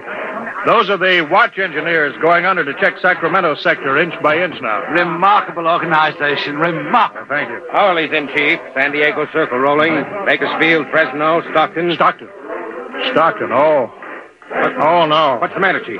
Trouble, Mr. Gaines? There sure is. I promised to meet my wife at Stockton for a show. She's been waiting there since 9 o'clock last night. Oh, dear me. Dave, see if you can get her for me. Try the sector office. All right, Chief. And Dave, see if you can calm her down. Oh, sure, Chief, sure. I'll tell her the roads must roll. No, don't tell her that. I don't think she'd appreciate that. She's heard it too often. Well, I better get going. Bye, Dave. Keep 'em rolling. Rolling along, keep it rolling, and the roadways go rolling along.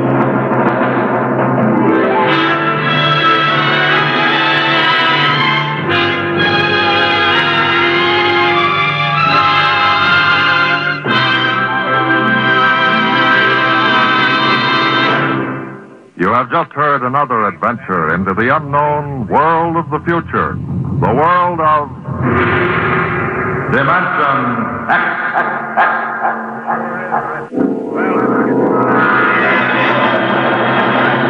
Tonight's adventures in Dimension X The Roads Must Roll was written by Robert Heinlein and adapted for radio by Ernest Kenoy. Featured in the cast were Wendell Holmes as Gaines and Ralph Bell as Van Cleek. Your host was Norman Rose. Music by Albert Berman. Engineer Bill Chambers. Dimension X is produced by Van Woodward and directed by Edward King.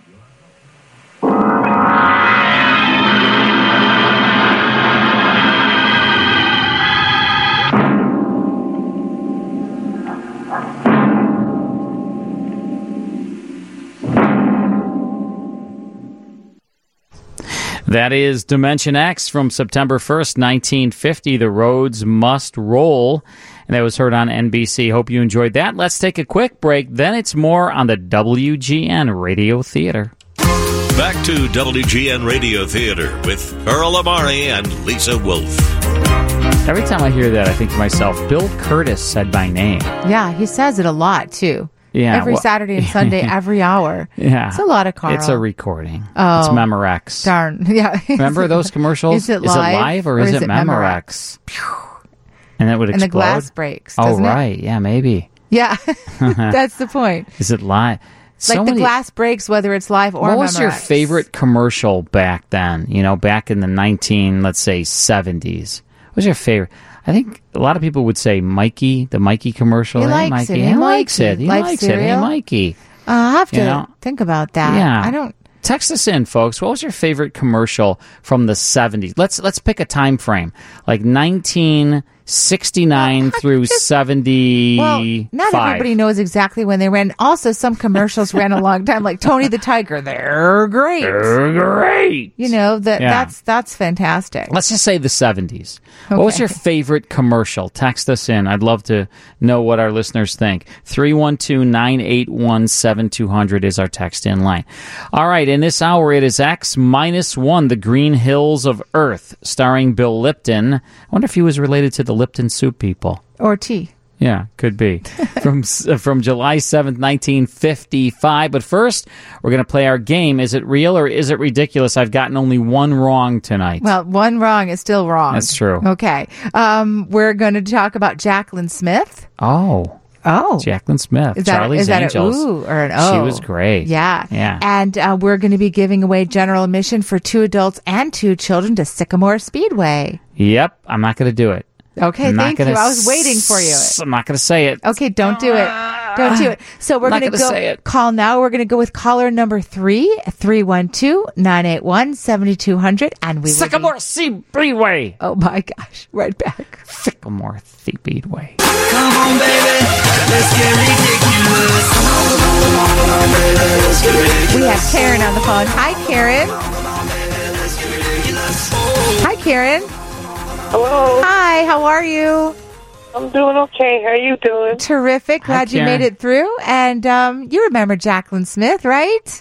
Oh, yeah. All right. All right. Here we go. Number 1. She appeared as the Prell girl in the early 1970s. We were just talking about early television commercials. Huh. Is that real or ridiculous? Prell for Prell shampoo.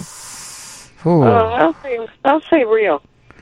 Man, I don't know about that. Why do I think it was Farrah Fawcett that did the Prell? All right, I'll say real. It's ridiculous. Oh, who was it? She was the Breck girl. Oh, Breck. I just made up Prell. That's right. It was Breck. Yes, it was. Thank you. My theme Wah, song. wah. Number 2, she created her own line of clothing for Kmart beginning in 1985. Real? Real. That's real. That is real. That is true. Okay, you guys are in sync here. Number 3, she played Kelly Garrett for the entire 5-year run of Charlie's Angels. Real or ridiculous? Ridiculous. No, she did. Real. She did. That is Yeah. absolutely true. She's actually the only angel That's right. to do so. And this one's for you, unfortunately. Sorry, Karen. You know what, though, Karen? You're the winner here because you have won general admission for 2 adults and 2 children to Sycamore Speedway. There you go. Family owned since 1963. You can plan your visit now at I'm like a trained animal, at you know? Sycamore Speedway. Sycamore Speedway. .com. Thank you so much, Karen. Appreciate the call. You got to give me a treat, though, when you do that. Come on, Carl. I'll throw something over. Throw. So, That's good. general admission for 2 adults and 2 children. Where? Sycamore Speedway. All right, we're good. Hope you have a great time, Karen. Thanks, Karen. All right. Karen's I think she's got tired of listening to me saying, No, Ben's Sycamore talking to her. Speedway. He's distracting her. All right. Well, you know what we have now, Lisa Wolf? I sure do, Carl. We're getting nice texts in, people that are texting in saying what their favorite TV commercial was. We got Light Bright commercial. People remember? Yeah. Remember Light Operation? Bright. Remember Yes. that commercial? I don't remember the commercial, but I remember the game. Sure. What was the commercial? It was a cool commercial, and it was like... But you don't remember it? Well, that's what it does. We have a few people that mentioned Alka-Seltzer. That seems Plop, to be the plop, most... Fizz. Oh, what a relief it is. All right, so text us in 312-981-7200. We want to read your favorite You know what? TV One more I want to mention. Somebody's favorite. This was funny. The Norelco one with Santa riding the shaver and always indicated the Christmas season. Oh, yeah. Yeah, that was cute. I remember as a kid, I couldn't wait for Christmas, and there was presents under the trees. Did you like peek and like try to peel the wrapping paper? We didn't have a tree, Carl. So That's right. Sorry. I forgot, Lisa. But if I had presents, I would have peeked. Would you have tried to peek? Of course. Did you go looking for your Hanukkah presents? I still go looking for my birthday presents. Look around the house? Always. Yeah. I can't wait always. We've got Where's the Beef? Yeah, Where's the Beef? And we have Oscar Mayer. Yeah. And McDonald's with the Hamburglar. There's a lot of great stuff here. So thank you so much. Yeah, keep it coming. All right, time now for X-1. As I mentioned earlier, Dimension X, that started in 1950, then evolved into this 1955 series, which ran until 1958. There were like way more episodes of X-1 because Dimension X only lasted 1 year and X-1 lasted 3 years. So I'm guessing around 3 times as many, huh? That would make sense. Was that? I like that math. That was quick. Wow. Very quick thinking. This is Bill Lipton stars in this, and it's called The Green Hills of Earth from July 7th, 1955. Here's part 1 of X-1. Countdown for blast off. X-5, 4, 3, 2, X-1, fire.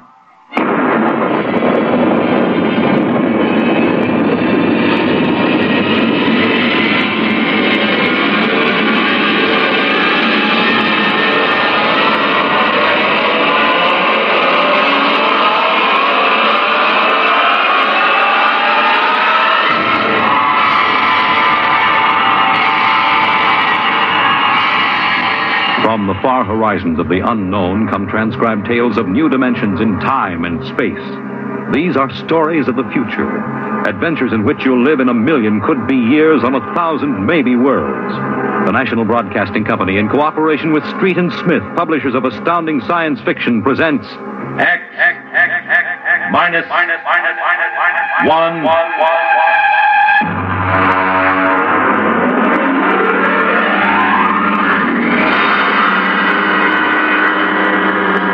Tonight's story, The Green Hills of Earth.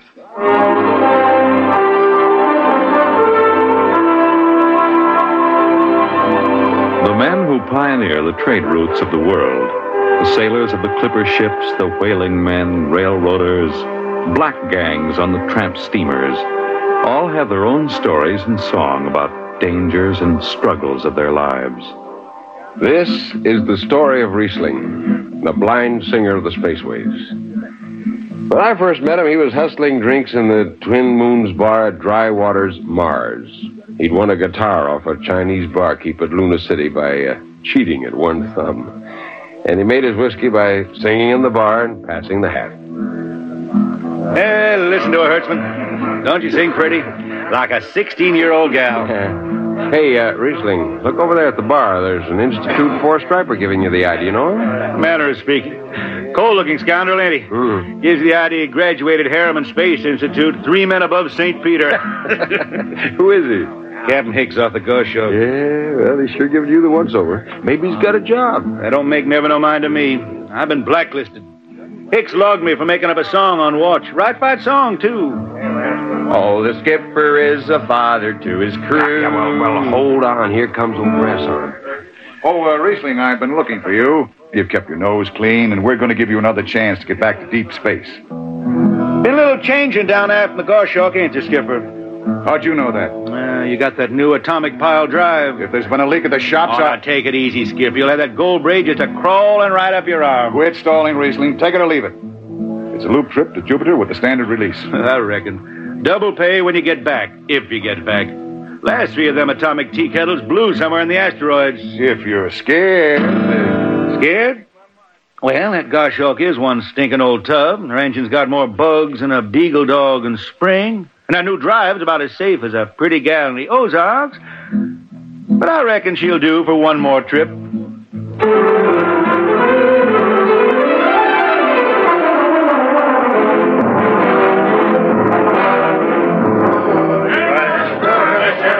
Welcome home, Riesling. Hi, Jimmy Legs.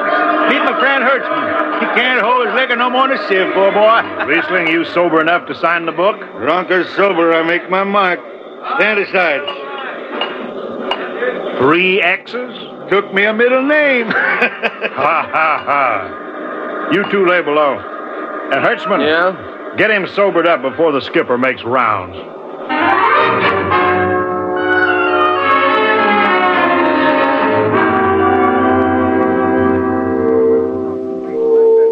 Cargo stowed, Captain. Fuel lines away and ready. Good, Casey.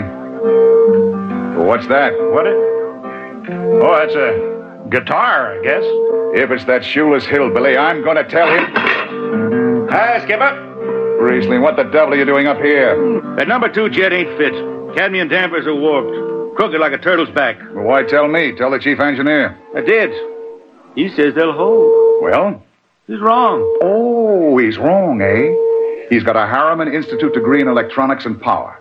And some drunk space rat says he's wrong. Skipper, I was damping jets when that shirt-tailed tad wore pins for buttons. I got no time for you, Riesling. Scratch your name off the book and get out. No, don't get excited. Well, are you shipping or not? I reckon. Then get below. That's all. Casey, sound takeoff. Aye, sir. Come on, boy.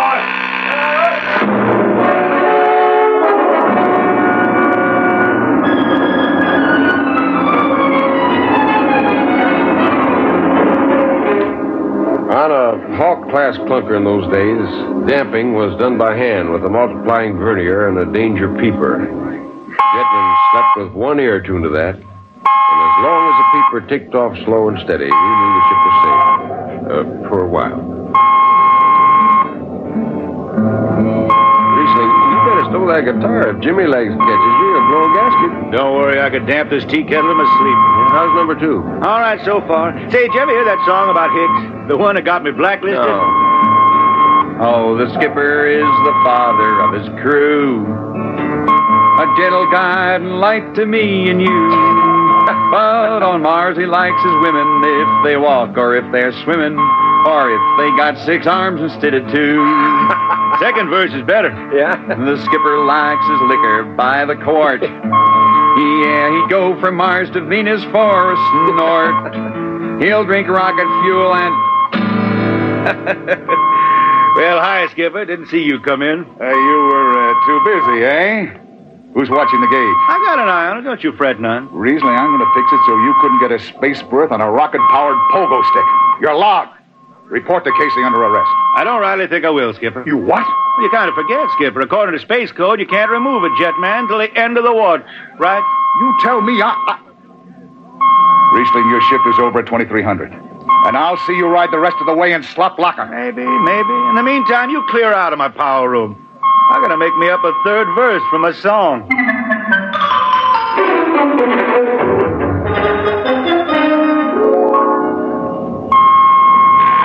Yeah, I got it. Power room. Damp number 2 a point. Number 2, Hold on, Hertzman. Jimmy Legs, is that 4-stripe boil up there? Give me that, Casey. Riesling, I've taken about enough from you. And I got a little news for you, Skipper. Number 2 jet is bulging like a fat lady in a satin skirt. Listen, you clown. Damp number 2 a point. Why, sure. Look out, Hertzman. I'll take it. You watch the gauge. Now. Yeah, he's riding easy here. It's bucking a little. Riesling, hit the emergency! All right! She won't dare if it's that wolf. Yeah. Let go the lights. Duck her! Duck! Riesling! Riesling! Stay down behind the baffle. I've got to take a look. It's radioactive. Look out! I've got to fish the hot stuff out of the tube. What's going on down there? Shut up, Jimmy Legs. I'm busy. She's tight now. What happened? Number 2 blew, you lunkheaded space rat. You all right? A little sunburn. Lights are gone. What's the matter with the emergency circuits? Riesling, Jimmy Legs, get some lights down here. It's dark. Get the emergency light on. But they're on, Riesling. They went on right after the blast. The lights are on. What are you talking about? Dark. Jimmy Legs! Jimmy Legs, turn on the lights. Turn on the lights.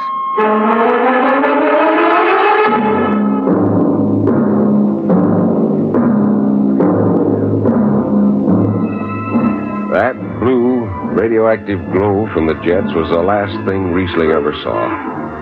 His optic nerve was burned out in an instant. He was in sick bay on the rest of the trip, and on the swing back, we set Riesling down at Drywater. I ran into Riesling about 2 months later, playing his guitar on a jetty that ran out into the canal. He had a dirty rag tied over his eyes with a jetman's knot, and his hat was on the wharf beside him. When he finished, we walked out along the canal. Yeah, I'm doing right fine. Working saloons mostly. But I've been thinking some funny songs, Hertzman. The words come out different than they used to. Come on along the canal with me. Sure. Here, take my arm. I know the way. That's another funny thing, Hertzman. I figure I know it better than other folks. Look back there, towards the city. What do you see? New factory buildings? You could smell them from here. I still remember them old Martian towers. Old before Bible times on Earth. Thin and graceful like the fairy palaces my old grandma used to tell about down home in the hills. Yeah, they tore them down now. Or else blocked them up with cinder blocks. Hertzman, when I stand out here in the canal, I can see it the way it used to be. The water ice blue with the stars shining up out of it. Way off there, the city with the towers sweeping up like a bird flying off a tree. I can see it. Now it's the dirtiest stinkhole in the system. Not to me. Listen, Hertzman. Won't tire the race that raised the towers, forgotten are their lords. Long gone the gods who shed the tears that lap these crystal shores. Slow beats the time-worn heart of Mars beneath this icy sky. The thin air whispers voicelessly that all who live must die.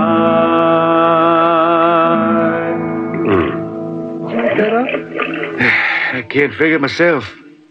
I never put words together like that before.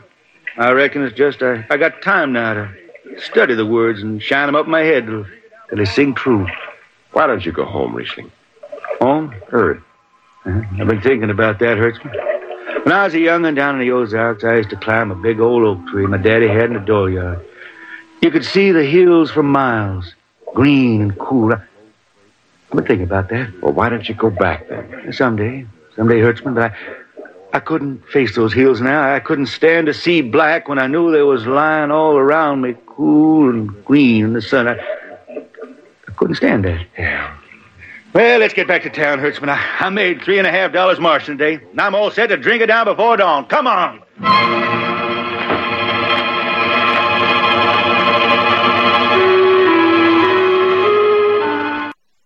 All right, that's the first portion of X-1 with the Green Hills of Earth from July 7th, 1955, starring Bill Lipton. We'll get back to that in just a moment. First, these words. Now available on WGN Plus. The latest business news from Crane's Chicago Business. I'm Amy Guth, and this is Crane's Daily Gist. The daily business headlines, plus interviews with business leaders and reporters. Your daily download Monday through Thursday, hosted on WGN Plus. Service and savings. It's Woodman's. Hi, we're the Woodmans, and we'd love to work with you. We're 100% employee-owned. We share all the profits with our employees. We have top dollar wages, great benefits, unbelievable retirement. Last year, we paid our employees $8.5 million in dividends and $3.2 million in bonuses. Come work with us. Be an owner. Better wages, better benefits, better retirement, because we're employee-owned. It's Woodman's. WGN Radio conducts a variety of contests throughout the year. You what? Contests are void where prohibited by law. Prizes are non-transferable and can't be exchanged for cash. No. Winners are responsible for all taxes associated with prizes. WGN Radio may publicize or broadcast winner names or voices. Yeah. Winners are ineligible to win within 2 years of receiving prizes over $600 and 60 days for prizes valued less than $600. I understand. Employees and their families of WGN Radio, Tribune Company, and participating sponsors are disqualified. What? Go to WGNradio.com/contest for complete disclaimers. Okay. Summer is here, and Matt's got the barbecue out all ready to grill. That's why he trusts Super Poly Grip, so he can enjoy his steak with full confidence. Poly Grip. Sounds like there's a party going on, but something's missing. The birthday gal's arrived, and thanks to Polydent, her bright smile is anything but a surprise. Polydent. It's important to think about your brain health as you get older. If you're experiencing a lack of sharpness or mild problems with recall, Prevagen can help. In a clinical trial, a subgroup of adults with mild, age-related cognitive impairment taking only one Prevagen a day were shown to improve in measures related to memory. Keep your brain top of mind. Prevagen. Healthier brain, better life. Statements have not been evaluated by the FDA. This product is not intended to treat, cure, or prevent any disease. Roger, Lisa has to take 3 times as much Prevagen because she has 3 brains. She's, that's how she has 3 master's degrees. Is that? Oh, that's why she's got all 3. Do you have 3 master's degrees or 2? I think you need some Prevagen, Carl. You have 2 master's degrees. I have 2. That's still 2 more than I have. Yeah. Well, she's got a degree. You got. Well, I have a degree. I just don't have a master's degree. You have blank paper. Roger, do you know when Carl was in college, he studied he went to be college? an astronaut? Wait a minute. Did you know that, Roger? No, I did not know that when Carl went to college, he studied to be an astronaut. He did. He took up space. Now we're doing his jokes? That's so bad. Stealing my jokes. Not stealing them. Not paying a royalty or anything. I don't like that. Back to WGN Radio Theater with Carl Amari and Lisa Wolf. We're going on a cruise, Lisa. Yes, I am. Are you? Yes, I am going August 1st next year, 2020. August 1st, 2020. Where are you 7 going, nights. Carl? We're going to Bermuda. We are. Out of New York, and it's also going, it's going to 2 islands, St. George and Hamilton. Yes. On Insignia, which is an Oceania cruise line, and they're known for their great food and great service and great destinations, and we're going to have a lot of fun. It's a classic radio cruise. We're going to do some reenactments. We're going to have a trivia contest. We're going to have a cocktail party. We're going to eat with you guys and have fun and swim and go on excursions. Oh, it's going to be so much fun. Yeah, you said it all. I can't wait. We're both going to be there. So if you would like to join us, we would love to have you. Yeah. You can call our travel agency that we're working with. And I should mention, we got a great rate for this cruise. We have a whole group rate, and we have set aside a group of rooms. So if you can reserve your room while we have this rate, that would be ideal. It's through Keen Luxury Travel. That's Keene. Their phone number is 800-856-1155, 800-856-1155, or you can go to our website, WGN Radio Theater, scroll down. WGNRadioTheater.com. Yeah. cruiseandrew.com. Yeah. And you scroll down and you'll see a banner for the cruise, and you'll click on it and you can read about it that way just as well. Yeah. Make sure you're with us, folks. Book your vacation for next year. Book it early. Book it for book August. it now so you know you'll be there. 80s in Bermuda. Yep. And we are going to be, I'm not bringing a Speedo, though. Oh, I'm not darn. going to bring a Speedo. Then I'm not coming. Just going to bring a regular bathing suit. Are you going to wear it? I will wear it. Okay. Yes. 'Cause I I'm will going to too. go swimming. I want a suntan. I'm going to drink a pina colada All at right. the pool. I'm with you. I'm going to be in the casino. I'm going to be there So, too. folks, if you're looking for me, check the casino. Okay. That's where I'll probably be. Be losing a little money at blackjack? Yeah, but I mean, based on our it's conversations, fun. I'm pretty sure you're going to lose. Lisa thinks she's a blackjack expert, and I'll bet you're very good at it. I'm pretty darn good at it. So- I've had a lot of experience in I'll tell you what. that I'll tell you field. what. I'll sponsor you. What does I'll that give mean? you like $500, and then we'll split the profit. How's that? Well, no, because if I win, I don't want to split it with you. That how it works? Yeah, Oh, that's how it works. okay. But Well- we'll hang out at the pool. We'll have some fun. Check it out. Keen Luxury Travel, 800-856-1155. Give them a call. Check it out. Sign up. Come with us on Yeah. our classic radio It's going to cruise be on a Oceania. lot of fun. All right, it's time now for the conclusion to X-1. I lost track of Riesling after that. I shipped out in a slow freight with the Condor class for Luna, and he hitched a hike to Venusberg in an ore ship in the Triplanet run. And so he beat around the system, Venusberg to Layport to Drywater to New Shanghai and back. Any spaceport was his home, and no skipper'd refuse to lift the extra mass of Riesling and his guitar. He made up his song sitting out watches down in the power rooms with old shipmates while the monotonous beat of the jets shook the hull plates. Hear the jets. Hear the jets. Hear them snarl at your back when you're stretched on the rack. Hear the jets. Feel the pain in your ship. Feel a strain in your grip. Hear the jets. Feel her rise. Feel her drive. Straining steel come alive on her jets. On her jets.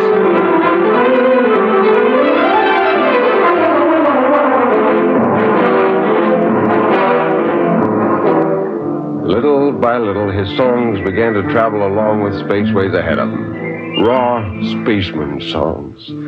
A different kind of song. Strange, sad songs, like the ones you find printed in the Centennial editions. Well, there's one called Dark Star Passing and Death Song of a Weed Coat. And then finally, The Green Hills of Earth. It grew for 20 years, that song. They say it started way back when Riesling was down in the labor camps in Venus singing for the indentured men. When when he hit Venus, he'd always head out for the backwoods to sing for them. First, if someone will kindly pass a bottle. Oh, it ain't much, Riesling. Here. It'll do. Oh, what is that stuff? Tequila.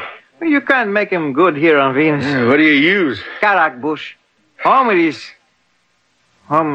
It is different. How'd you come to sign on? When a man comes out the village from the city, he says there's work. You sign the paper and you work. Work? It's work, all right. 10 stinking hours in the jungle with machete. How long you signed for? Well, then I only speak Spanish. I don't know. The paper says 10 years.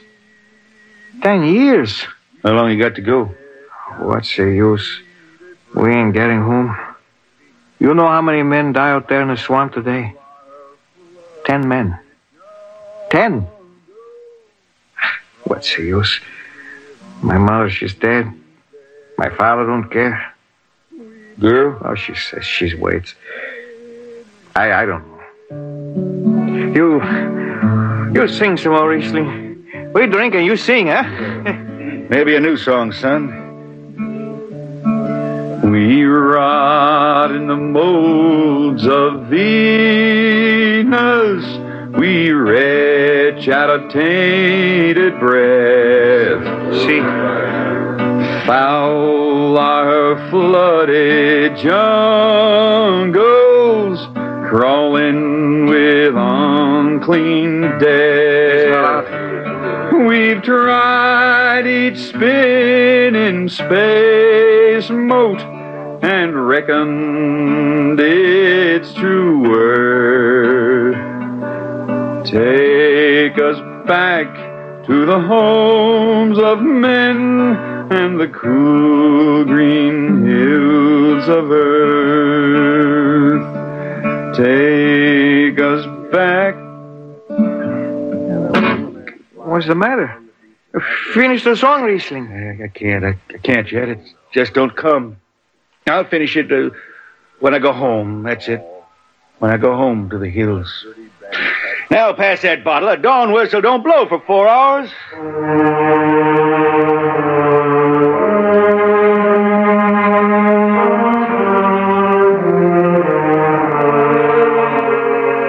That's where the Green Hills started. And I was there when it was finished. It was 20 years after that. And there wasn't a man flying or on the beach that hadn't heard of Riesling and his songs.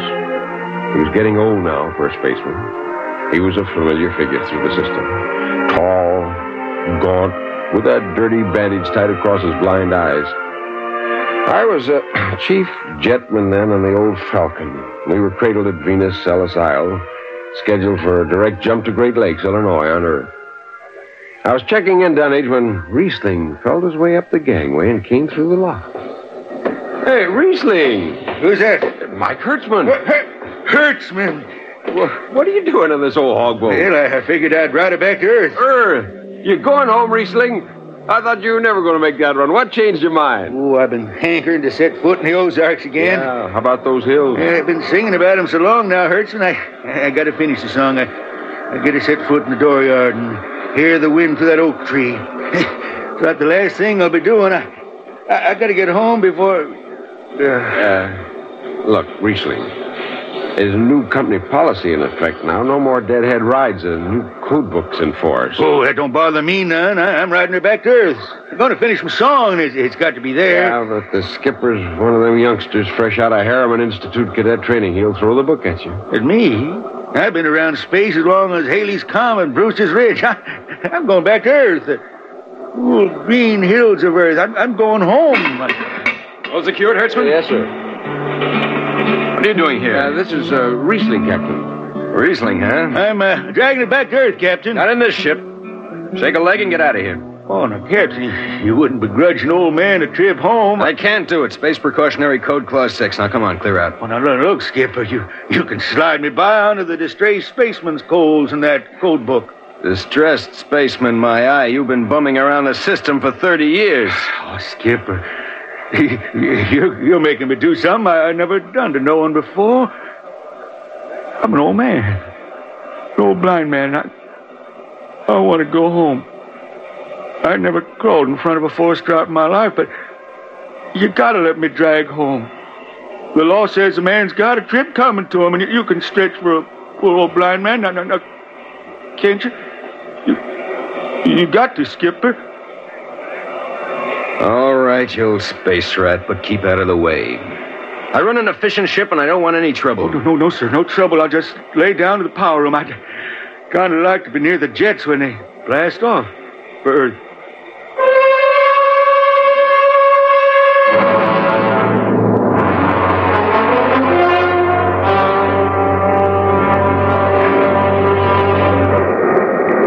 Sit down, Riesling.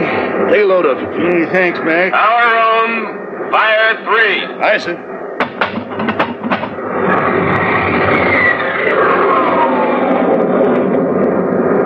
Have you seen these new automatic tampers, Riesling? Don't have to do nothing, just sit and watch. Yeah, where's the peeper? Turned off. It's all automatic. You youngsters have it solved. When I was twisting her tail, you had to stay awake. You got the old hand damping plates on? Oh, but the links, I unshipped them. They cover up the dials. You might need them. Oh, the automatics handle everything.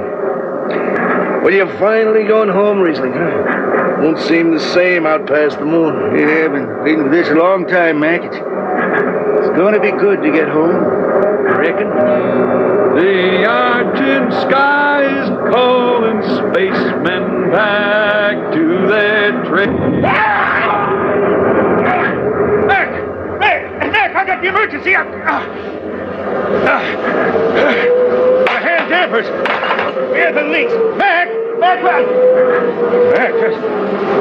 They ought to be on the wall somewhere here. I got them. What's the alarm?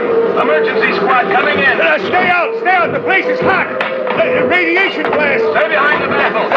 I got the links shipped. I can hand damper now. What's going on in there? I'm spilling Jet 3. Is this McDougal? McDougal's dead.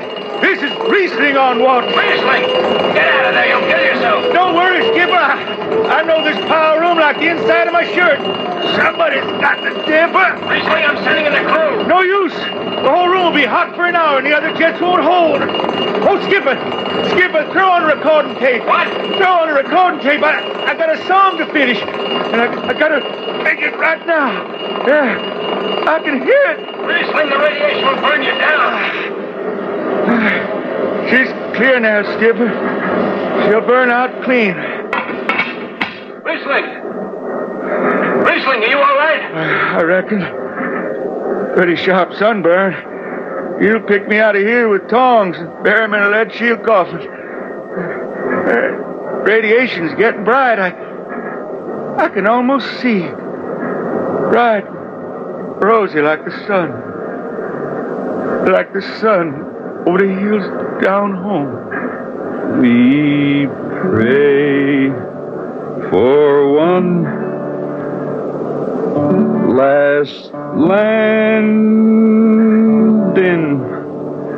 on the globe that gave us birth.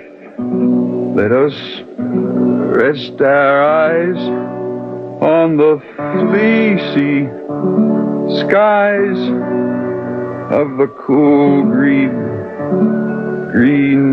hills of earth. That's the way he died. Riesling, the blind singer of the spaceways, singing of the home he never reached, the cool green hills of Earth.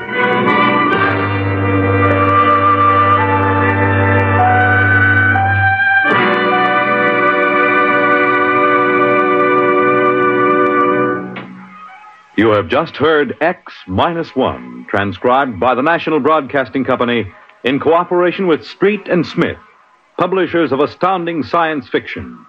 Tonight's story, The Green Hills of Earth, written by Robert Heinlein and adapted for radio by Ernest Kenoy. Featured in the cast were Ken Williams as Riesling, Nelson Almstead as Hertzman, Matt Crowley as Hicks, Wendell Holmes as Casey, Bill Griffiths as Rodriguez, Bill Lipton as the Skipper, and William Zuckert as McDougal. Original music for Riesling songs was written and sung by Tom Glazer. Your announcer, Fred Collins. X-1 was directed by Fred Way and is an NBC Radio Network production.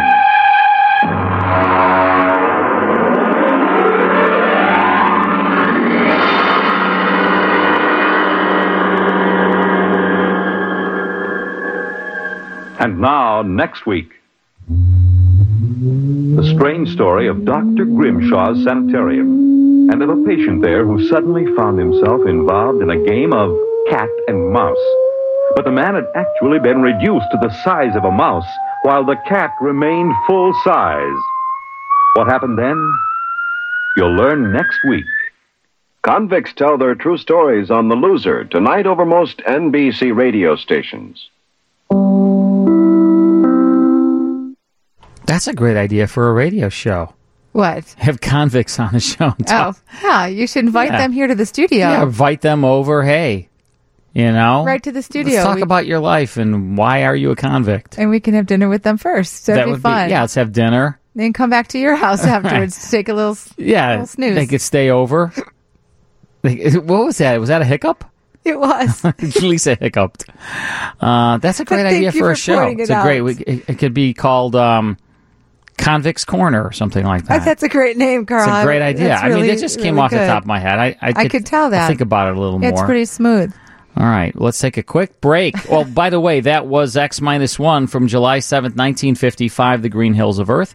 I hope you enjoyed that. Let's take a quick break. Then it's more on the WGN Radio Theater.